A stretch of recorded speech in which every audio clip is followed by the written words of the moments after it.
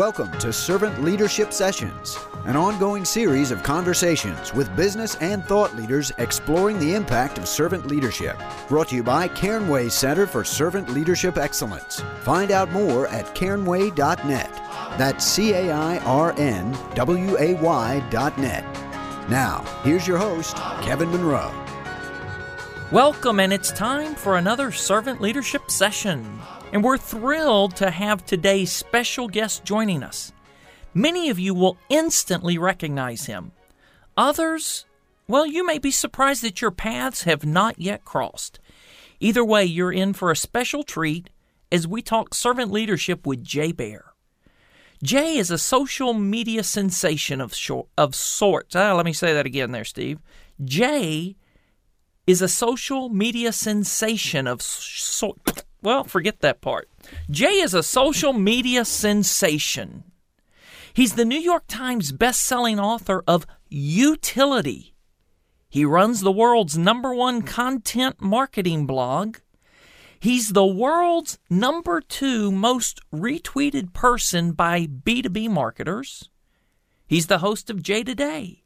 He's a husband, father, all-around great guy, and best of all, he's an advocate for servant leadership. Welcome, Jay. Thanks so much for having me. I think some folks may recognize me because I'm told I look quite a bit like Drew Carey. That's probably where the confusion lies. Hey, well, we're delighted to have you sit in for this servant leadership session. So as we get started, is there anything you'd like to add by way of introduction?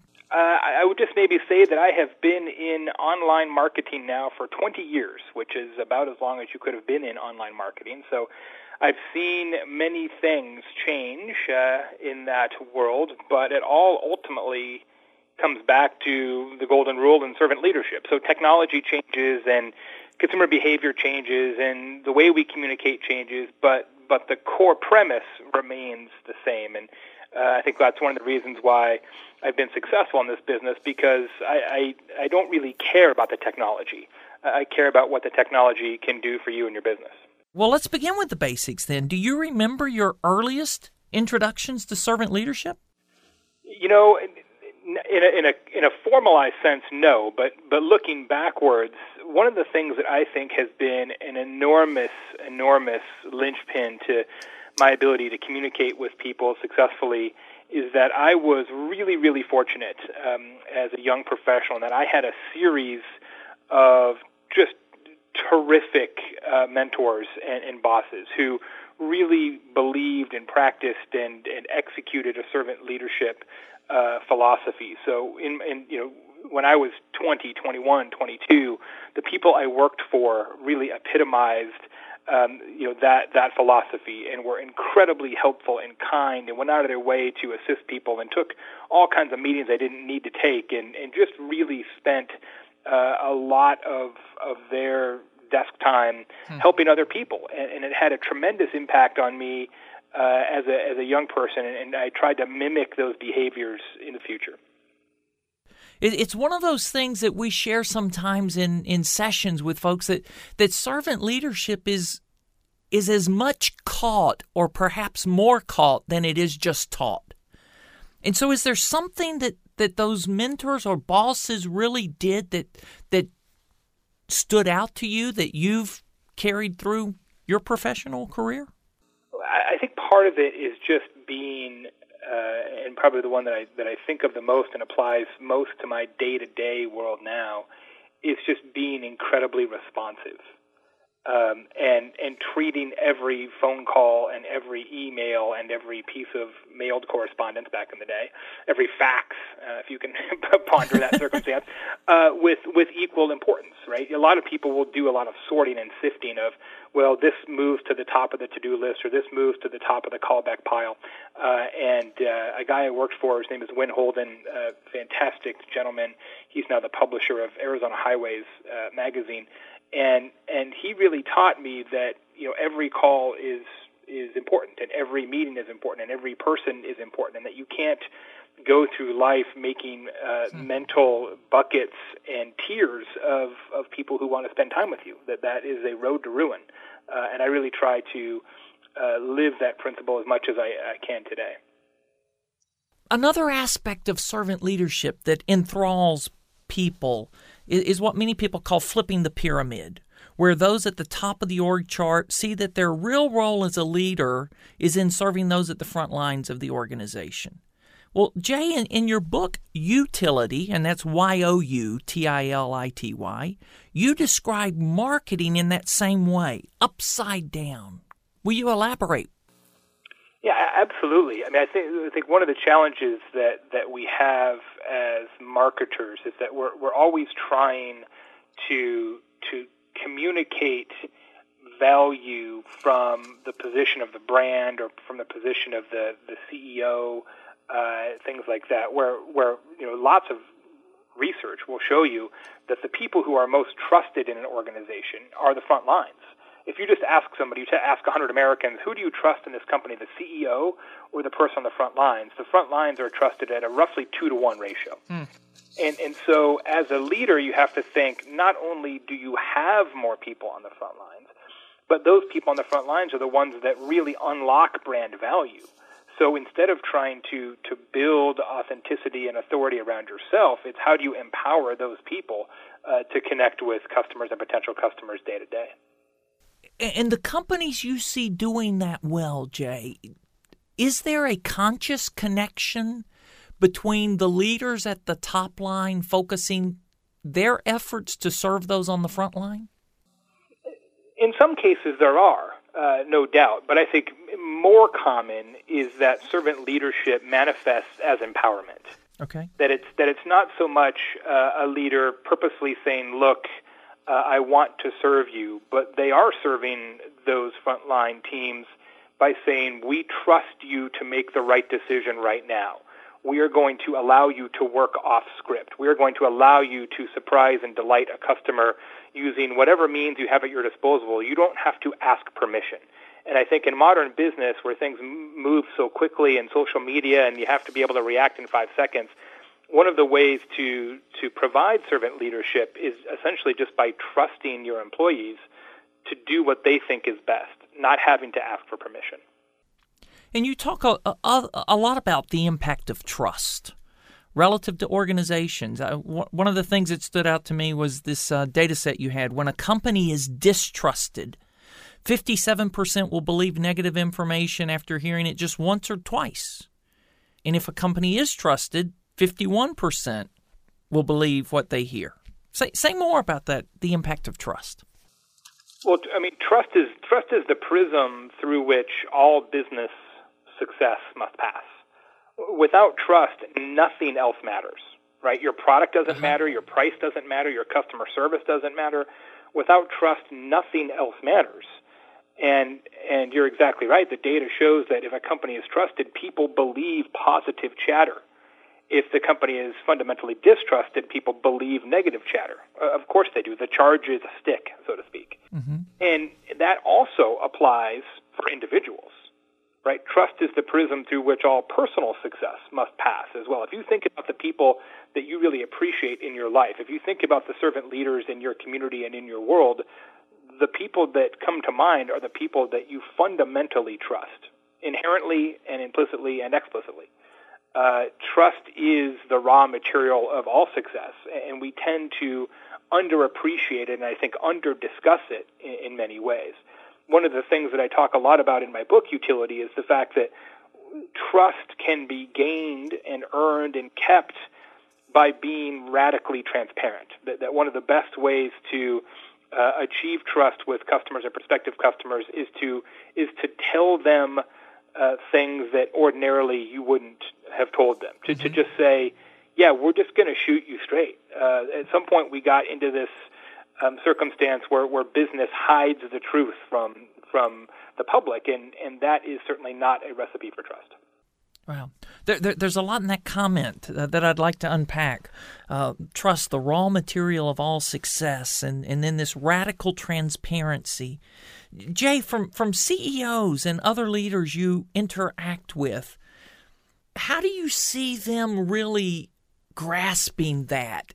And I'm thinking of Stephen M. R. Covey's book, Speed of Trust, and the ways that they are depositing into the trust account. Yeah. there's a very interesting company. I'm actually a very proud investor in this company. It's called Buffer. And Buffer is a social media sharing tool that you can use to help you tweet better and post things on Facebook and LinkedIn, etc. Most of their customers are individuals or small organizations, although they do have more of an enterprise tool now as well. But Buffer is completely built from the ground up around this concept of transparency and trust. They publish on their blog every month all of their financials.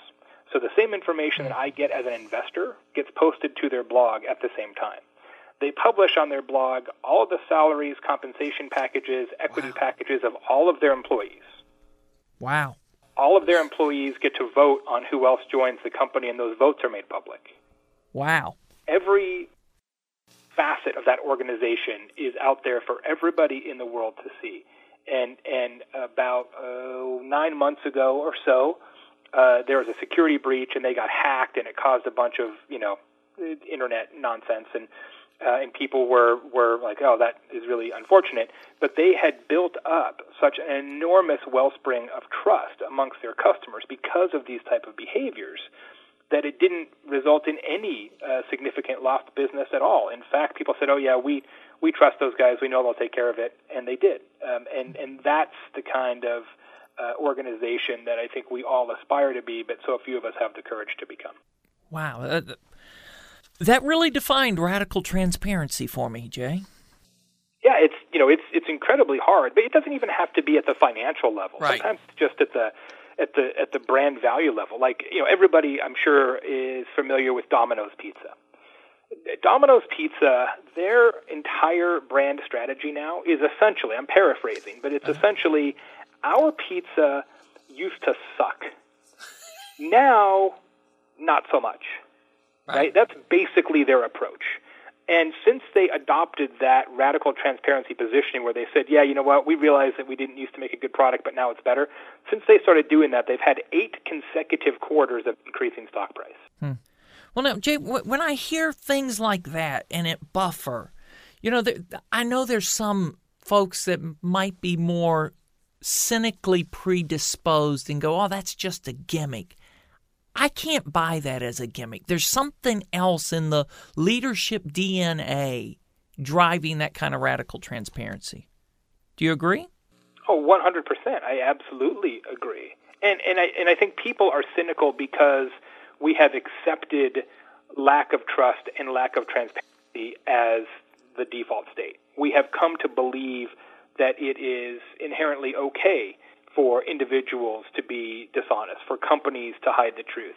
It is so pervasive that we've come to accept it as default. But when you drill down on that, even those who are cynical, I think if they're truly being honest with themselves, nobody in the history of ever would say, yeah, I prefer to not know the truth. I prefer to not have trust. I prefer to have opaque organizations. Everybody wants trust. It's the golden rule. That's why my book, Utility, has been successful, I think, because essentially it's the golden rule applied to business. Okay, so we've been talking about this book, Utility, a little bit, and perhaps there's some folks that have not yet read the book, which I would highly recommend you reading, by the way. So how would you explain Utility to those who may be hearing of it for the first time right now? It's quite simple. Utility is marketing so useful that people would pay for it.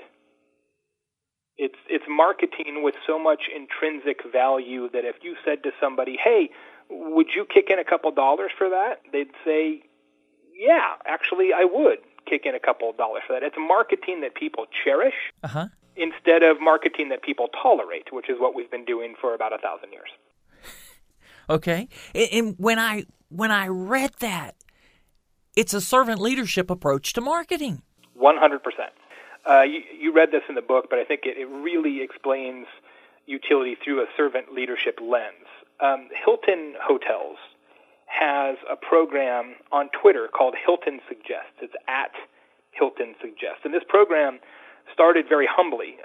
My friend Vanessa Saint-Dieguez started it. She's in charge of social strategy for Hilton.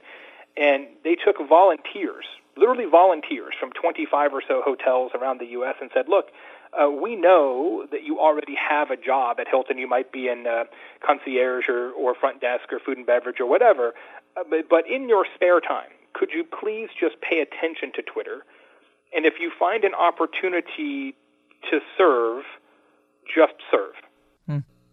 End of instruction manual, literally. So that's what they do. They now have participants in something like 300 different hotels, and they just pay attention to Twitter. And if they can find something that they can do to help somebody, they just go do that. They don't ask for permission. They don't. There's no pre-qualifier. You don't have to be a Hilton customer. And the example I use a lot, both in the book and in presentations, is there's a guy who was in Dallas, and he tweeted out, are there any good places to eat near the Magnolia Hotel in downtown Dallas? I'll be there on Saturday. And he didn't tweet that at Hilton. He just tweeted it, right into the wind, the way we so often do. But Hilton was paying attention. They saw that, and they answered him back, and they said, hey, Wild Salsa is a restaurant over on Main Street, and Campese's over on Elm Street. They're both awesome, and they're both within walking distance of your hotel. Enjoy. But the amazing thing is that the Magnolia Hotel, the hotel he was staying at, is not a Hilton hotel. Right. So you have Hilton using staff time and staff resources to serve somebody that they know for a fact is not a customer.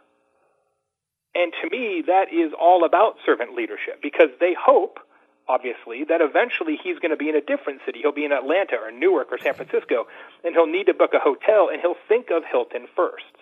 To me, servant leadership and utility are essentially the same thing, because it's about the power of eventually. It's about trusting that your customer and prospective customer will benefit from your servant leadership and will reward you at some point in the future. You don't need to be rewarded today. That's for cowards. Have the courage to be rewarded eventually. This power of eventually, and the other aspect that I think of that is a real leadership component tied to this service, this serving from the front lines, is people at the top lines saying it's okay for you to take time to just be useful to others. Right. They're not saying, hey, and what's the ROI on this, or how many room nights did we book, or did that guy show up in the bar for a drink? I mean, there isn't any of that. Yeah. So your recommendation from the book then is to stop trying to be amazing and start being useful. How is it that approach, and companies are coming to realize that approach is actually good business? Well, the good news is that useful is actually easier than amazing, because we know useful when we see it. Amazing is circumstantial. You can have a strategy of being useful, as Hilton does with Hilton Suggests. Amazing is not so much strategic as it is catching lightning in a bottle, right? There's this sort of belief system out there that you need to kind of quote-unquote go viral, right, and come up with this amazing thing that sort of transcends your normal amount of attention because it's funny or whatever. And yeah, I mean, that happens. I mean, don't get me wrong. We work on programs like that in our consulting company, but saying let's go viral isn't a strategy. Right. It's basically hope.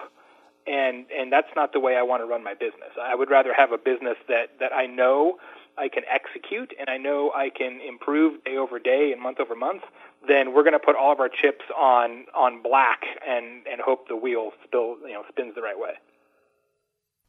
Well, Jay, as I think about companies doing this that are seeking to be useful rather than amazing, that it seems to me that that's a mindset of the leaders inside the organization and not just seeking to be useful outside the organization.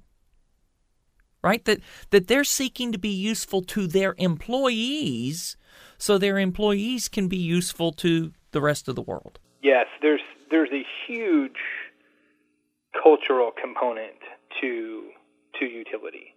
People ask me about sort of the tactical side or the execution side. I'm like, yeah, I can help you with that. But unless you inherently in your organization believe in in serving and you believe in helping and you believe in the power of eventually, your tactical mastery is not going to matter. And that has to come from the top down. I mean, certainly you can have frontline people can come up with utility programs, but you have to have support at the very highest levels of the organization, or it will never take root. And so a lot of the consulting work we do is actually helping sort of C-suite folks understand that, you know what, this sounds crazy to you because we haven't done marketing like this for a long time, but it will work eventually, right? If you really think about shifting your mindset. And so it's an interesting time. I did some research at one point. It's not in the book, but I think you'll appreciate this, where I looked at the companies that are the best places to work, right? Uh-huh. You're familiar with that kind of research. Right. So I took the list of the companies that are best places to work, and I cross-referenced that list with the companies that are best at social media using a social business index from Dotchess Group. And it was remarkable. It was something like a 30% overlap. And so the companies that treat their people better are also better at interacting with the public in social media. And that is not an accident. Exactly. No, I would say it's not. It's a direct result of the leadership approach at the top. Direct. Yeah, and I've counseled a lot of people privately who say, "Geez, I really, really want to do some amazing social media work at this company, and I want to be able to interact with the public in a way that gains trust and all these kind of things. But my boss won't support it. Our company doesn't believe in that." And what I tell people is, if that's true and your company literally doesn't support those values, you should find a different company. Yeah. Because you can't change that yourself. It doesn't work like that. Yeah. I was thinking just yesterday because of some news announced of a company about being best in their industry at the front line, and I was tweeting about it. That is, to me, one of the clearest indications that great things are happening at the top line of the company. Going back to some of these conversations you've had with CEOs or other C-suite leaders around sharing utility, can you share a couple of maybe the folks that just, what happened when they immediately get it? I think once they understand the transformative power of this kind of marketing, what they immediately look for is how can we, and this is the right way to go in my estimation, how can we take what we're already doing and add a layer of service on top of it, right? How can we take our existing communications infrastructure or customer service infrastructure and make it more useful, make it selfless, make it something that people would pay for. And that's an interesting audit to participate in, right? To say, okay, let's go through everything you're doing and find out what we can add to it to make it inherently useful as opposed to just a commercial. Another quote from the book: "In a world where personal relationships and social connectivity are the coin of the realm, your employees are your single greatest marketing engine." Say more, please. Well, it is a huge trend, a very emerging trend in the social media business world. Companies have recognized, if you just do the math on this, right? So let's say that you have 10,000 fans on your Facebook page, and you have 50 employees. Well, the average person who's on Facebook has 200 fans on Facebook, right? So if you just break down the math, it is entirely likely, in fact probable, that your employees collectively have far more connections in social media than your company does or your company ever will. Not to mention the fact that your employees are inherently trusted more than your company ever will be, because people are trusted more than brands always. So you start to realize that the secret to success in a social media digital world is not necessarily building all the trust and authority in your brand, but empowering your employees to carry that trust and authority more broadly into the world. And so there's a lot of software companies now, and a lot of consulting companies now that help organizations with this sort of social media enablement of all employees or many employees. So instead of saying, hey, let's just try and make sure the marketing department's good at this, it's, hey, let's make sure everybody is good at this. So it's loosening the control over the message. That's one thing I hear. And it's not that the marketing department is giving all of those employees the messages that we now want you to go share. It's just letting it happen organically. There's probably in practice both of those, right? Some of it is marketing has had, here's something that we think is important. You should share this with your friends if you think it's important. Right. And so there's some of that. Of course, it's almost like the employee newsletter, right? But in a modern age. And then, no question, we understand that your participation in social media will create brand value for us indirectly. And so we encourage you to do that, whether it's writing a blog or commenting on other people's blogs or being active on LinkedIn or whatever your deal is. The company wants to support you to do more of that because we know that if you build brand value for yourself, that has a halo effect on the company. Jay, you also wrote that, and this is another way that I saw it like servant leadership. I would describe utility as a journey, not a destination. You wrote, utility is not a project with a beginning, middle, and an end. Rather, it requires an ongoing, never-ending, constantly reinvented and refined process. What your customers and potential customers need from you changes all the time. What your competitors are doing changes all the time. Technology changes all the time. So you can't just build a program that is useful and say, okay, well, we've checked that checkbox. You have to continue to iterate and find new and different ways to be useful. The analogy that I use now is that you need to think of utility, and I would say servant leadership as well, as a river that's always flowing through your organization and through your own life, instead of as a lake that you have to go visit. And if you do that, right, if you always have utility sort of top of mind or at least back of mind, two things will happen. One, that you will start to see examples of this all around you, right? You'll start to, in your own life, that's one of those utility marketing ideas that Jay was talking about. You'll start to recognize this pattern in the wild. And the second thing is if you just kind of plant that seed, at some point the truly great utility idea, the truly great concept that's rooted in servant leadership will pop into your head. You know, it will just pop into your head. And you can sit down and have brainstorms and meetings and get some paper out and come up with some ideas. But I find that the very best ideas are the ones that pop into your head when you're not trying to create them. Because one thing I've discovered in my long career as a consultant, it's that inspiration doesn't respond to meeting requests. Yeah. You know, you can't be like, hey, we're going to have this great idea and we're going to do it between 2 o'clock and 3 o'clock. Mm-hmm. Well, maybe, but probably not. Well, Jay, you've spent a lot of time out there on the road. You travel extensively. You're with customers, with clients, with leaders. Well, what are the conversations that energize you most since the release of Utility? The thing that's exciting about Utility is that it's become part of the marketing lexicon for a lot of organizations. Mm-hmm. It's become shorthand, right? That people say it, and in that organization they know what it means, and they're trying to achieve it in that long-term process. So that's very, very gratifying. I think what is also interesting now is to see how organizations can unfold and unfurl utility with employees leading the charge, right? So as we talked about a moment ago, how can we get all the front lines involved like Hilton Suggests does? That's really exciting. And then certainly where we're at with mobile and smartphones and tablets where people have access to basically all the world's information at all times, that creates such an enormous array of opportunities to do servant leadership in real time. And I think we're just scratching the surface of what's to come. Wonderful.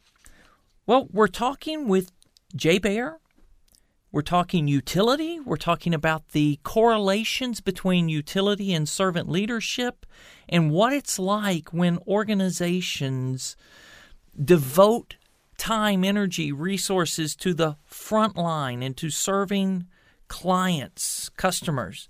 What else would you like to add that we've not yet talked about, Jay? Just some people may be interested in the fact that I am producing a series of specific focused ebooks about utility. So Utility for Accountants is out, Utility for Real Estate will be out soon, and I'm targeting a bunch of other industries. So for people who happen to be in one of those industries, it's all kinds of examples of utility in practice for those types of businesses, and that's an interesting project for me to work on. And if people are interested in learning more, how do they get in touch with you? There's lots of ways to find me. I'm not hard to locate online. Probably the easiest thing to do would be to Google Jay Baer, or just go to jaybaer.com, which is B-A-E-R, like the animal but spelled wrong. All right. Well, Jay, I want to thank you for sharing your thoughts, ideas, and insights with us, and actually demonstrating utility in action by sharing this time with us today. No, my pleasure. I really appreciate it. Terrific opportunity and a great show. Thanks, Jay. We hope you enjoyed this episode of Servant Leadership Session, and we look forward to connecting with you soon with another exciting interview. Join us next time for more Servant Leadership Sessions with your host, Kevin Monroe. And for more information about how to energize your workplace through the power of servant leadership, log on to cairnway.net. CAIRNWAY.net.